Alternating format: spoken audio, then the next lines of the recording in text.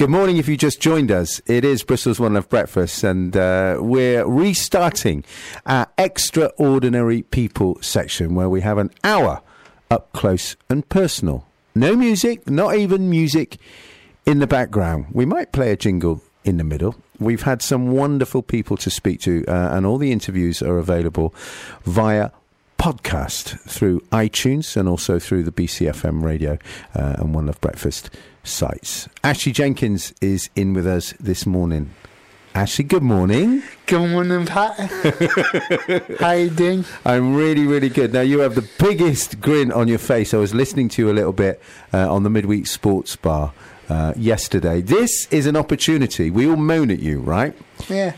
To spend an hour talking about you. How does that feel? Yeah, just so you know, Pat, I'm not a big fan of talking about myself, but I do it. I do it for you. Just so you know, I do like Oasis. Good. So you like the Wonderwall song then? Yeah, I do. That's important. So for those listening that have never met Ash or don't know anything about you, I've got a little list of things that you've done, and I'm looking about shark diving and all this kind of stuff. We'll move on to that in a second. But firstly, I said, explain to me, when we were off air, your condition. So, quadriplegic cerebral palsy. Yeah, you actually got that right for a change, Pat. Thank you. Thank you very much. It's a quadriplegic cerebral palsy leaves me wheelchair bound, and it affects all four of my limbs.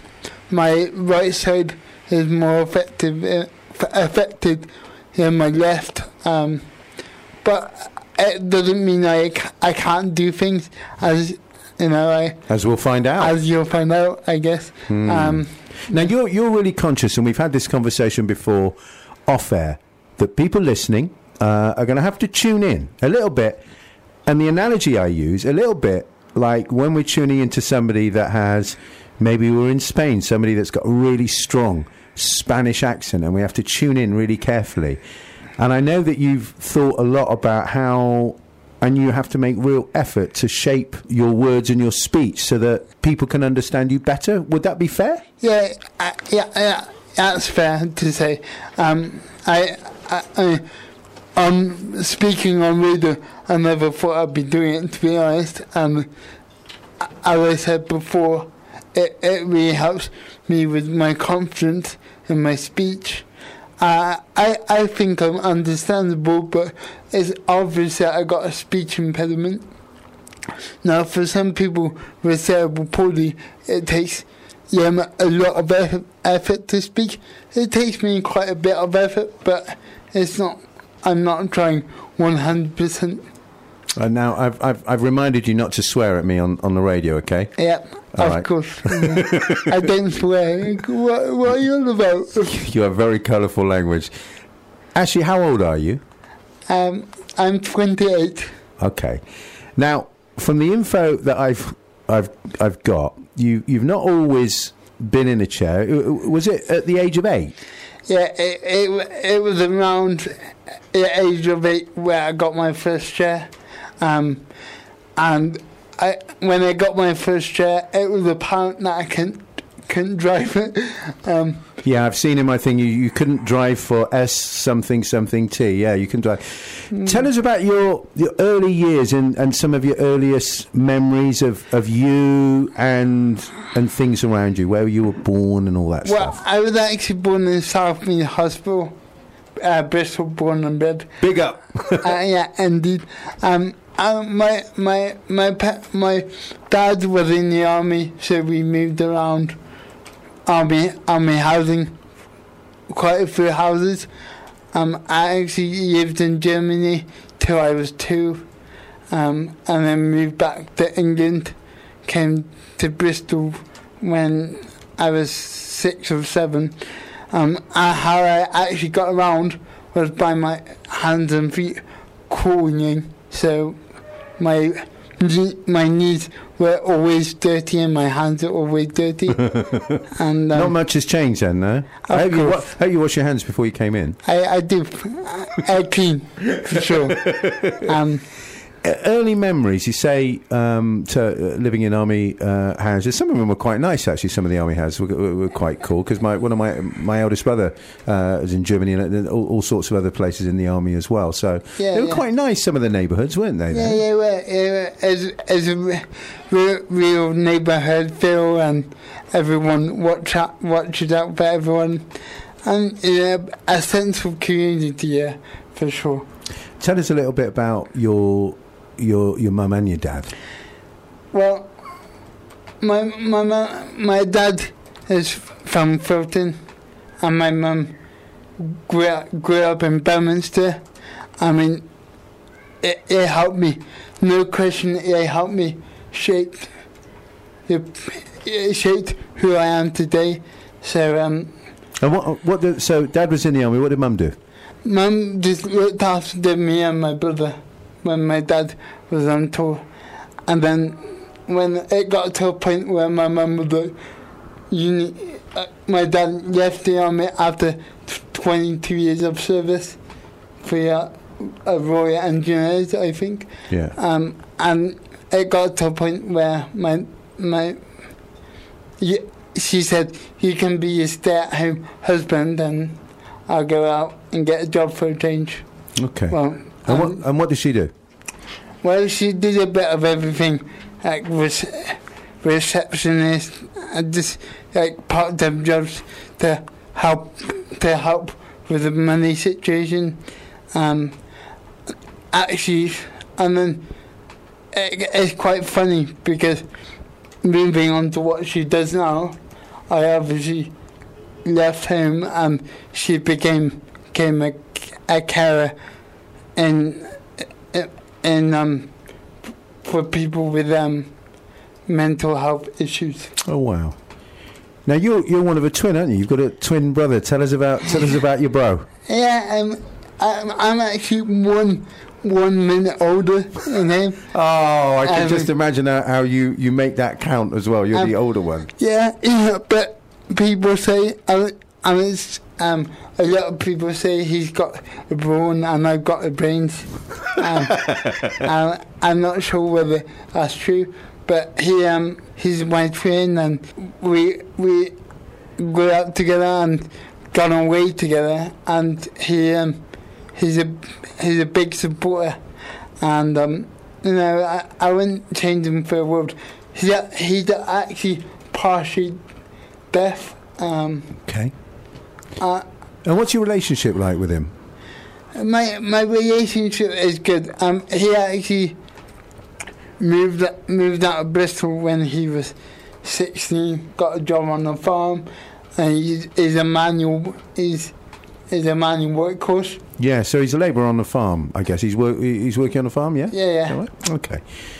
Now, I want to try and get to the bottom of why you are so focused and determined. People told you that you wouldn't be able to swim, and we'll talk about that in a minute. Riding zip wires, right? Bungee jumping, shark diving. Hang on, let me finish. Right, winning awards, and all this stuff. People and radio broadcasting, all this stuff. People will say, "Look, mate, come on, be realistic. You just be in your chair, smile, get on with life." That's not you. Where did it come from? Well, yeah, that's not me. I suppose it came from a very young age, because it came from my parents' point of view was that we would go and meet other parents and other kids with disabilities. That was fun, and that's what you do as a young parent with the kid with the disability, because you want to meet like-minded people. How important was that for you to meet others, not like you, but others and other parents and young people with, similarities in that sense? Yeah, I mean that's where I saw it so different. I mean, particularly my mum and dad's parenting of me, because I remember my mum and dad saying, "Oh, we're gonna go away and take us around skiing because my dad was a big skier, and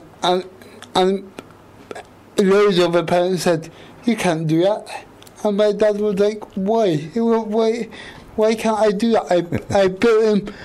My dad actually built me a seat on skis, a car seat. Wow.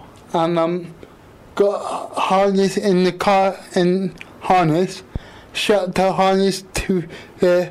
I'm gonna call it a ski bob because that's my name for it. Yeah. And so if you let go of me, I wouldn't go just flying down the mountain. So I was safe. But it was a lot of people's reaction was, you can't do that. That's not safe. And it's like, why can't I do it? It's sure. like, so you've always been like that, really, and maybe from dad and mum just saying, listen, we're going to do as much stuff as we can, and we're going to adapt. I love that, the whole idea of the ski bob. Do you reckon you got pictures somewhere? That would be amazing. Yeah, I have. That would be amazing to see.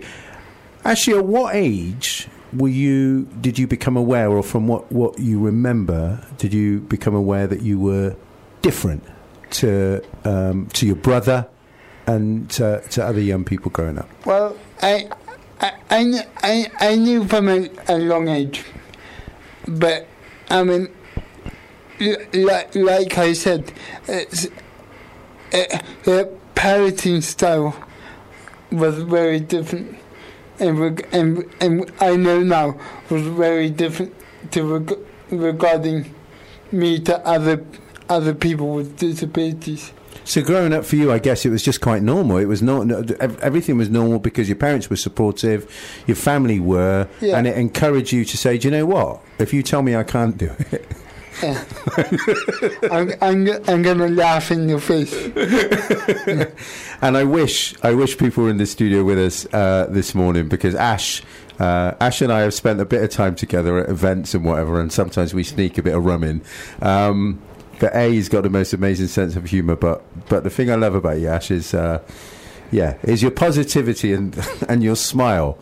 Oh no, I've just said it publicly. I've just said something nice. Thank you. About you. You were told that if you tried swimming, you wouldn't be able to turn unaided, and you would drown because your face would be in the water. So don't do it. What was your reaction to that? Actually, it was my parents used to take me as a kid before I got used to take So he used to take me and my brother as a kid, and when I got too heavy, when I started to grow, my disability sort of grabbed hold of me, as it were. It was too difficult, so and then I had to gain the confidence to first. I had to learn how to float, and then you laugh at this because first time I actually floated in the pool, I was so happy, I laughed, and then I sank. It was just a vicious circle, and then it just grew from there because my confidence grew. But how about the fear? How about the fear of? So you're aware, you've grown up now. When you were a kid, you probably didn't realise that the difference and the limits, maybe, on in terms of what was perceived you can do. Yeah, come on, mate. You're 28. You're a grown man. So when someone says to you, "Listen, this is dangerous," quadriplegic, cerebral palsy. Hang on a minute. You're not going to be able to do this. Was there not any fear in your head? Yeah, it was. But I'm lucky to have 24 care. Even though that fear still existed with someone with me in the water to pull me up in case I needed it. Obviously, you still have that fear because I'm a vulnerable adult, and you fear of not being able to get yourself above the water if you need to. Sure. And your your safety completely relies on someone else, in a sense. So, but after you get past it, so I just want to mention one thing. Like, in the beginning, if my face went underwater, you needed to be straight away to like roll me over or straight away to pull me up, because if I didn't know you were coming, I would obviously you'd have panicked. Start to panic. Yeah, and that's part of it, isn't it? Is that if you have to have an incredible amount of trust and faith in other people sometimes, as well as confidence in yourself. Otherwise, it's not going to work, is it? Yeah, no, absolutely. I think, and I say this a number of times to people, I'm largely, a large degree of where I'm at today is because the people around me. My care team has helped me massively. I go travelling, which we'll come on to in a minute. I guess. I've seen your Facebook snaps, mate. And it's really a large part of my life, because you have to put trust in someone. You at first you don't know, and then you grow to know. Sure. You went to Llandaig Junior School and Broadland Secondary School. They're both mainstream schools. Yeah. How was that for you? Do you think that was an advantage that you went to those because you saw other people around doing stuff, or do you think it hampered your development? How do you see it? I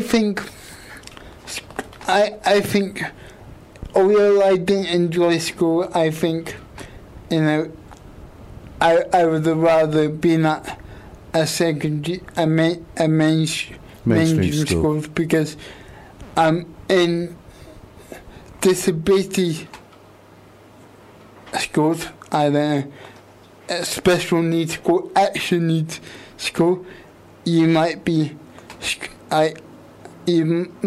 put in a little bubble. And judged in a academically. How did you do? How did you take your kind of academic studies at school? Well, actually, I was put back a year. Okay. Because they thought I couldn't keep up with the workload. I was fine with that, but I actually left in year 10 because I was being bullied horrendously. And my brother stood by me. My brother was in a year above me. Yeah. One of my best friends stuck by me all through school. I was actually his best man. Nice wedding. In June of this year. Oh, wow. So I dread to think the stories that you would have told about him. Yeah, I'll tell you after. When you left in year 10 at school, being a victim of bullying. Can I just say I think that everyone gets bullied to a degree at school, but I think because my disability is so in your face, I think people pick up on it, and actually one of the hidden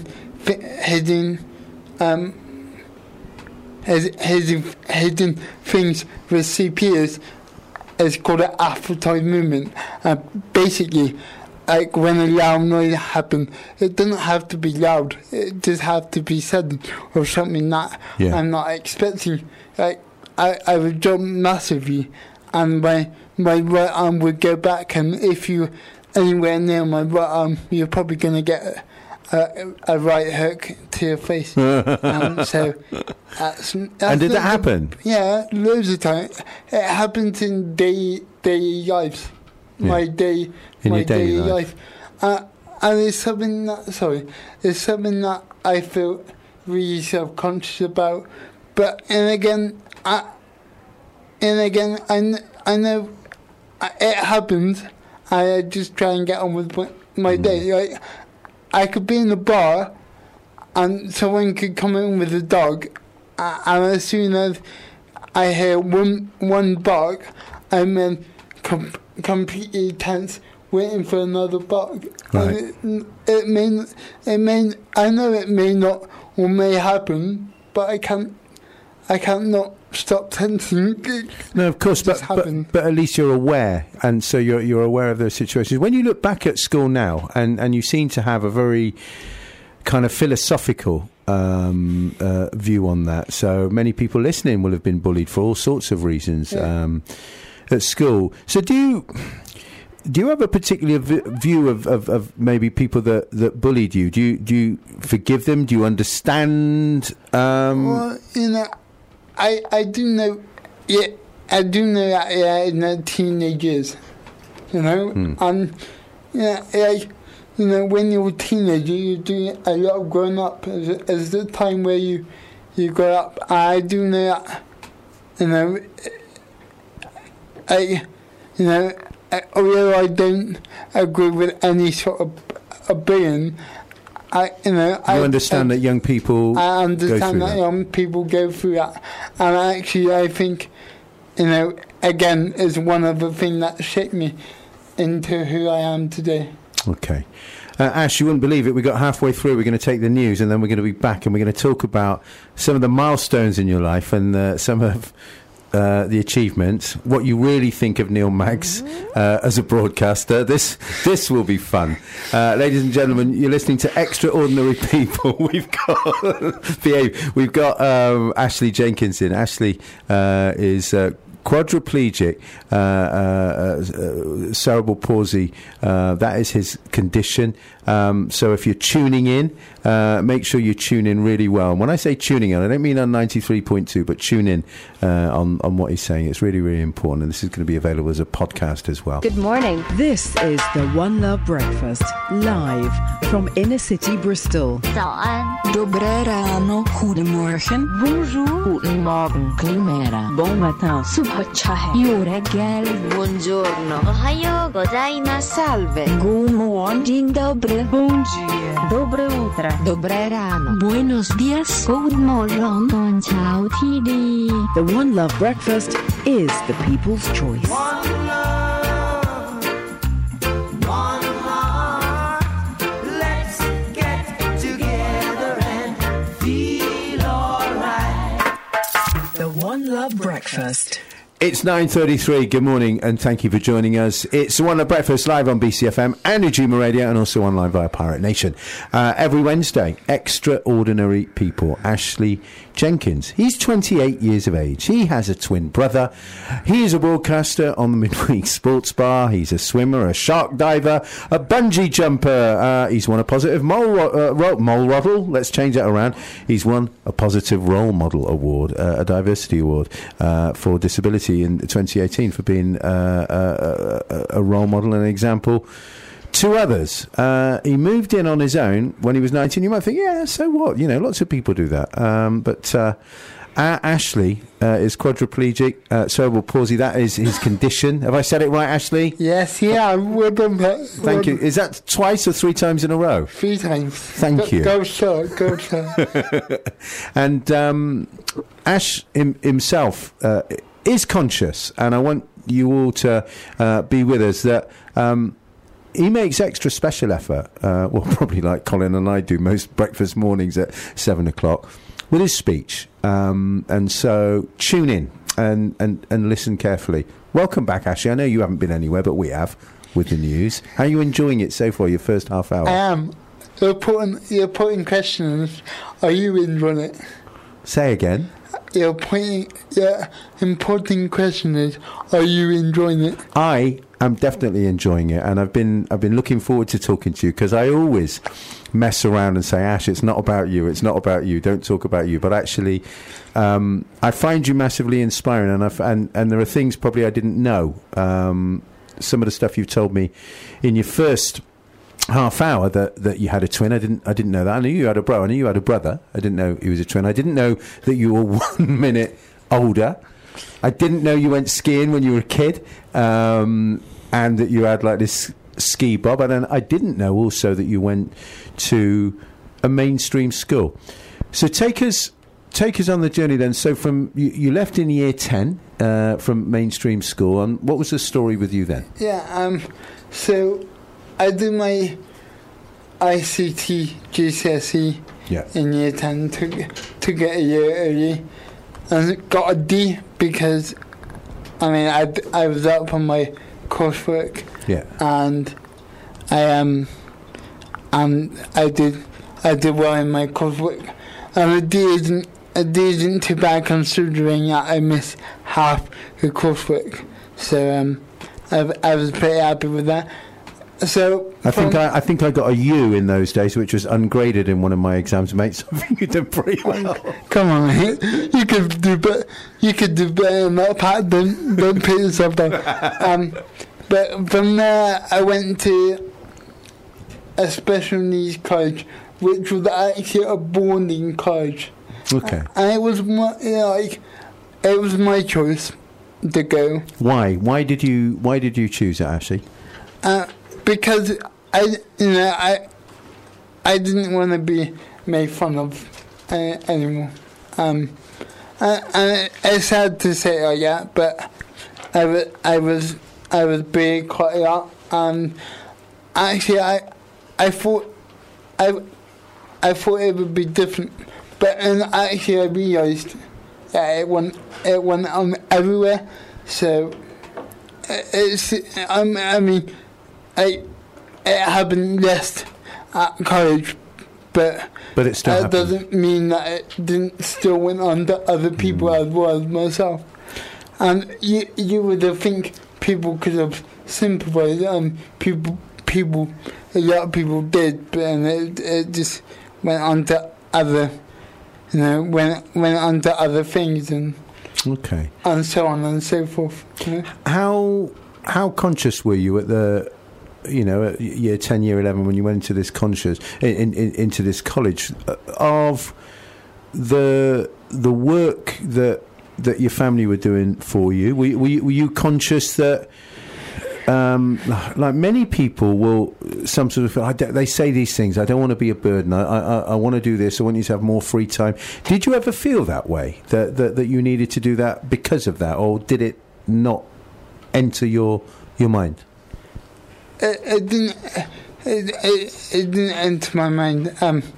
Again, I'll say again, my upbringing from my parents was very different.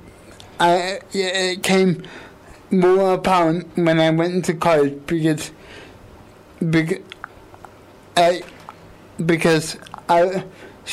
excuse me for saying this, but I wasn't wrapped up in cotton wool. Like some you would think maybe some of his students were wrapped up in cotton wool, and it wasn't like that for me, and I saw that as a good thing, because I did a lot of things for myself.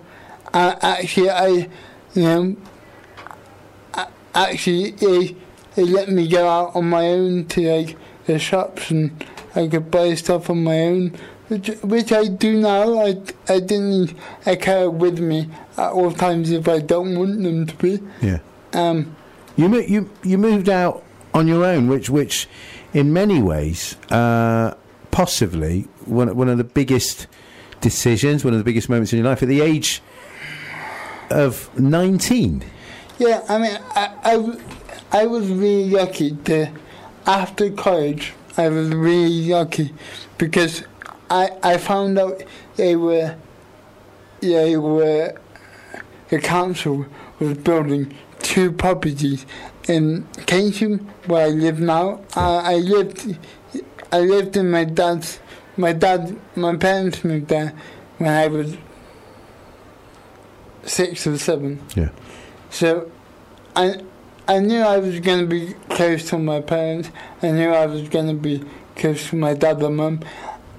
And this is the part where, I'm going to sing my mum's praises, because she fought tooth and nail to get that property for me.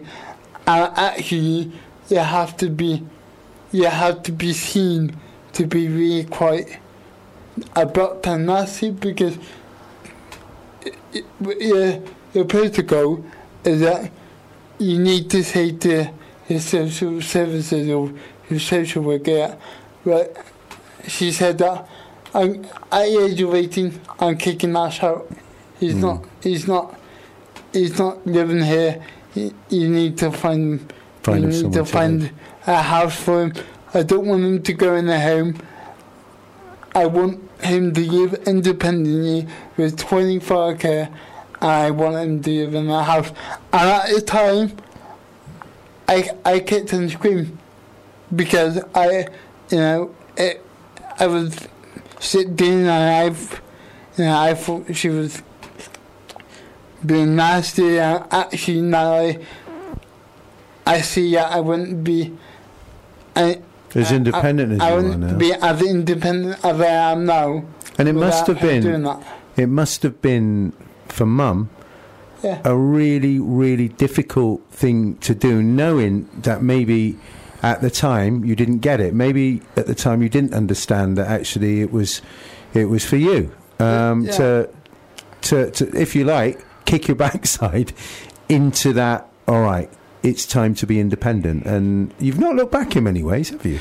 No, I mean that's why I feel so lucky, because I'm 20 now. I live a really independent life given my situation. I think that's one of the biggest moments in my life, because it kick-started everything off. And our people are in my situation, my age, who are actually struggling to get care and to live in a house with one-to-one care. Nowadays, it would put you in shared housing because it's cheaper. On the council and the staff that you employ or that you employ are overstretched, because actually you're looking after 2 or 3 people, actually it'll be stopping you. It could theoretically be stopping you from going out.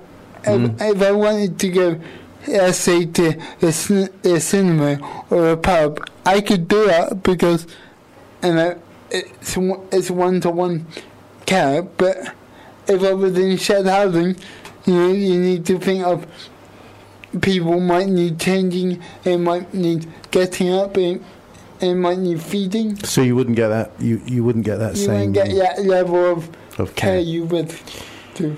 Actually, I'm going to ask you a question. I don't know if anyone's ever asked this to you before, but I suppose we could do it on a percentage basis, right? How much of your disability, how much does that define you as an individual? Well, I've never been. You're right, I've never been asked that. I've never really thought about it, to be honest. In my head, I'm trying to prove, when I go on these crazy challenges, I will call them crazy because people in my situation don't do them. I could say that with confidence. Yeah. But I do them for 2 things. 1, because I'm crazy. 2, because I just want to prove people wrong and inspire people. So I guess... sorry, that's technically 3, but we'll move on. Yeah, we'll give you that one. So you haven't just learnt to swim, right? You did a charity mile swim in 2016. What brought that about? Or was it that, again, never say never, people say I can't do it, so I'm going to do it. What brought it out, and how did it go? Well, if I said that I always said if I was gonna do something for charity, it was gonna be big. It was gonna be a challenge for me, which it was, and that was my thinking behind it. It needs to be a decent challenge.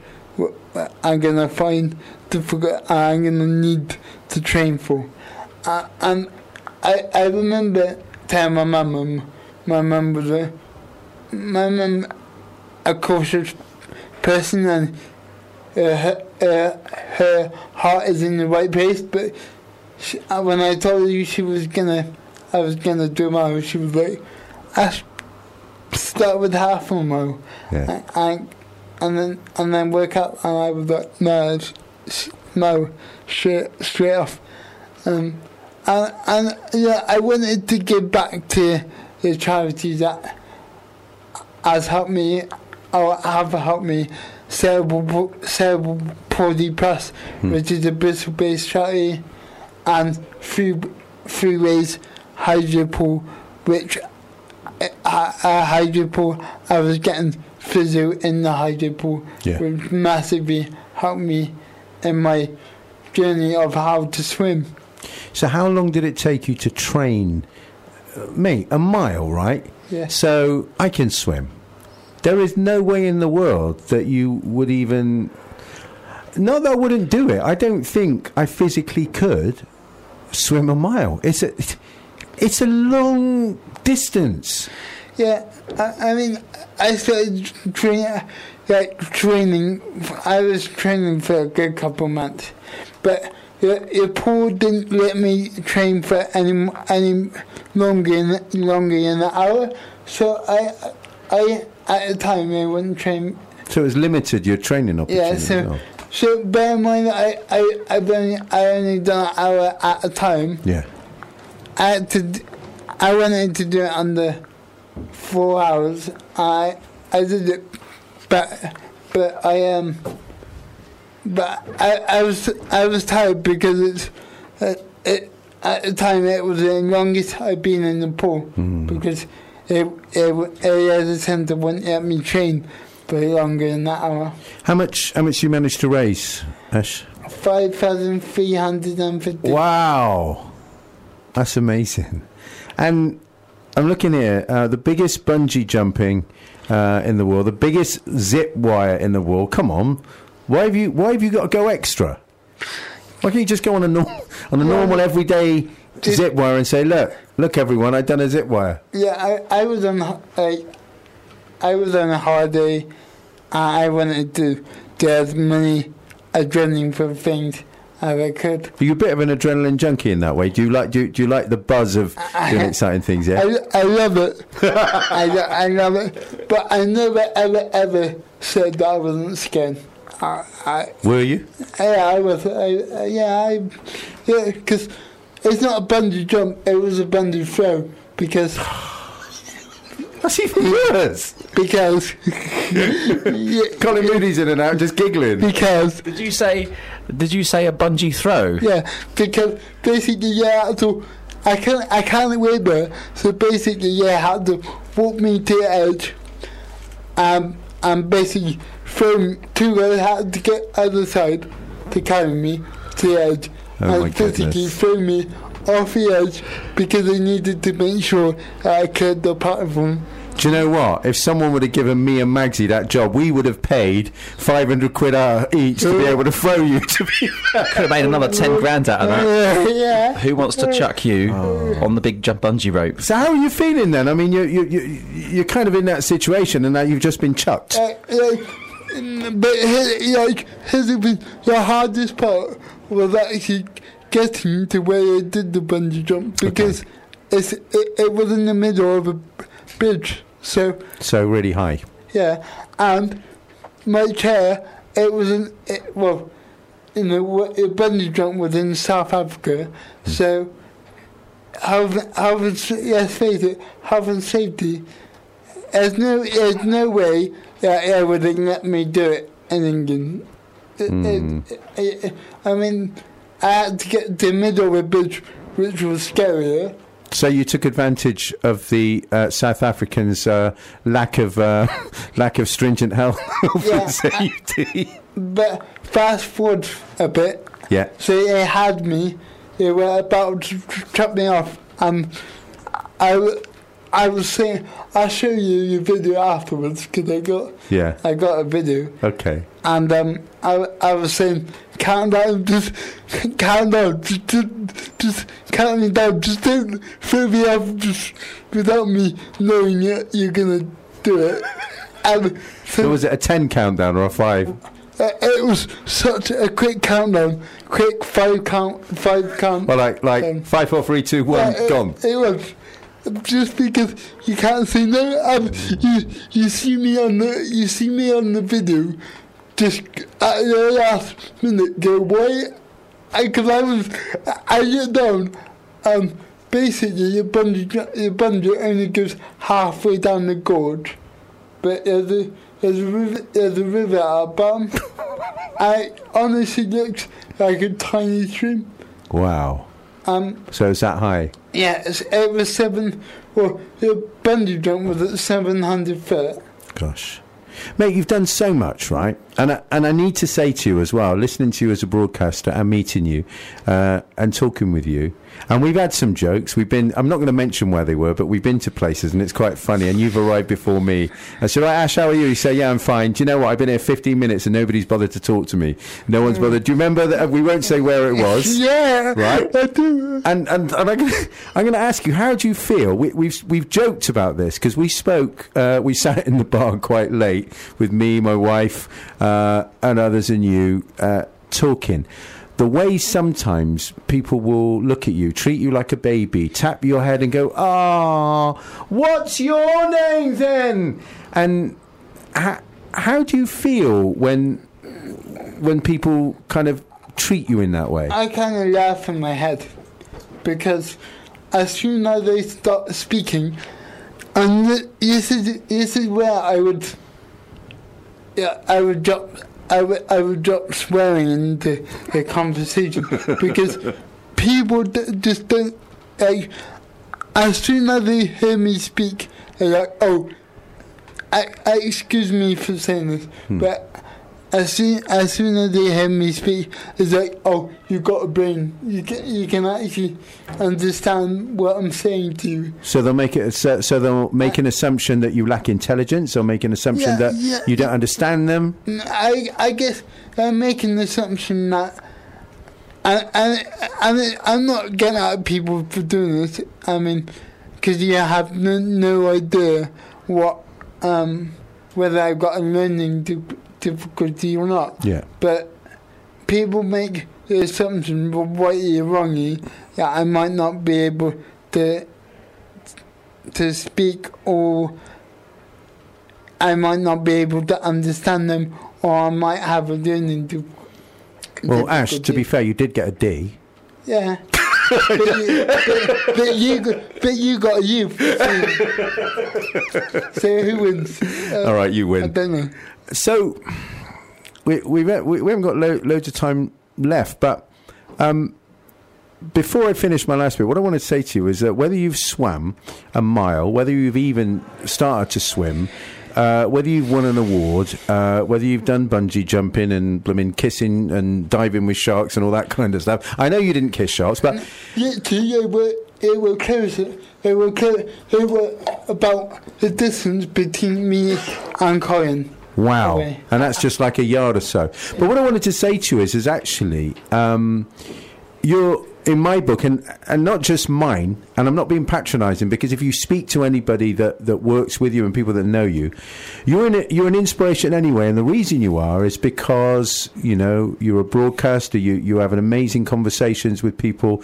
You're a role model for many as well, and I think that's really, really important. Do you see yourself as somebody that others, and I'm talking about able-bodied people that may have varying disabilities, that will look and say, look, Ash is doing it, because history is littered, and no, that's the wrong word. I'm not going to use littered. History is filled with people that we look to and say, do you know what? If this person did it, they've inspired me to do it. Do you feel on your shoulders in some way that you are inspirational? Well, I've heard it many times. In a way I see it, I just lived my life how I want to live it. And I never imagined being I never imagined being a broadcaster, but after my mile swim, it became I just sat back and what happened, and that's what happened, and I really enjoy it, and I wouldn't change it for the world. So, do I see myself as an inspiring person? Not really. Oh, come on, stop being modest. If the microphone wasn't on and we'd had a rum or two, would your answer be different, or are you being serious? Because I'm being deadly serious. I mean, I do what I do to inspire people, but I don't necessarily see myself as an inspiring person. I just see myself living my life how I want to live it, and where I've got to has been amazing. And it's largely because I'm now involved in radio. I'm coming on to bigger stuff. I've been in the Swimming Times, Two Big Spad. I've been in. I'm going to be in Open Water Swimmer, which is a national magazine, international magazine for open water swimmers, because I just completed my first open water swim. Wow! As part of a triathlon. So like it or not, you're inspirational to people, whether you like it or not. We've got literally almost a minute left. Ash, if you wanted somebody to write something, an intro about you, or say, how do you define yourself? You know, hey, my name's Ash. Complete the sentence for me, right? Hi, my name's Ashley. I just live my life one day at a time. Wow. Ash, it has been amazing talking to you. There is going to be links that we're going to share on the BCFM Radio Facebook page. This interview will go out as a podcast on iTunes as well. And I wanted to be able to say I didn't enjoy this at all.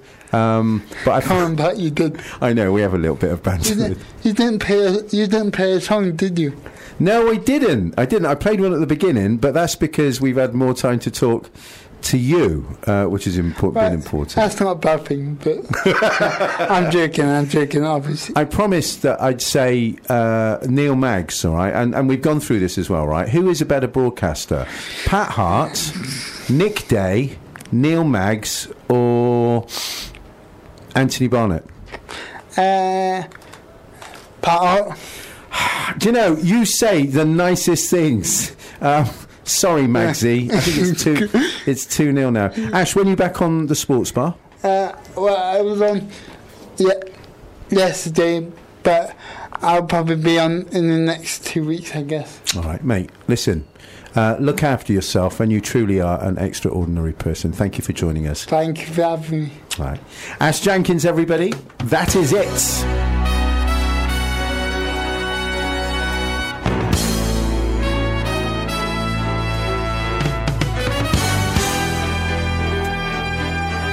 This is Bristol's BCFM on 93.2, online and on your mobile. BCFM is an award-winning community radio station for Bristol, bringing you national news on the hour. Live from the Sky News Centre.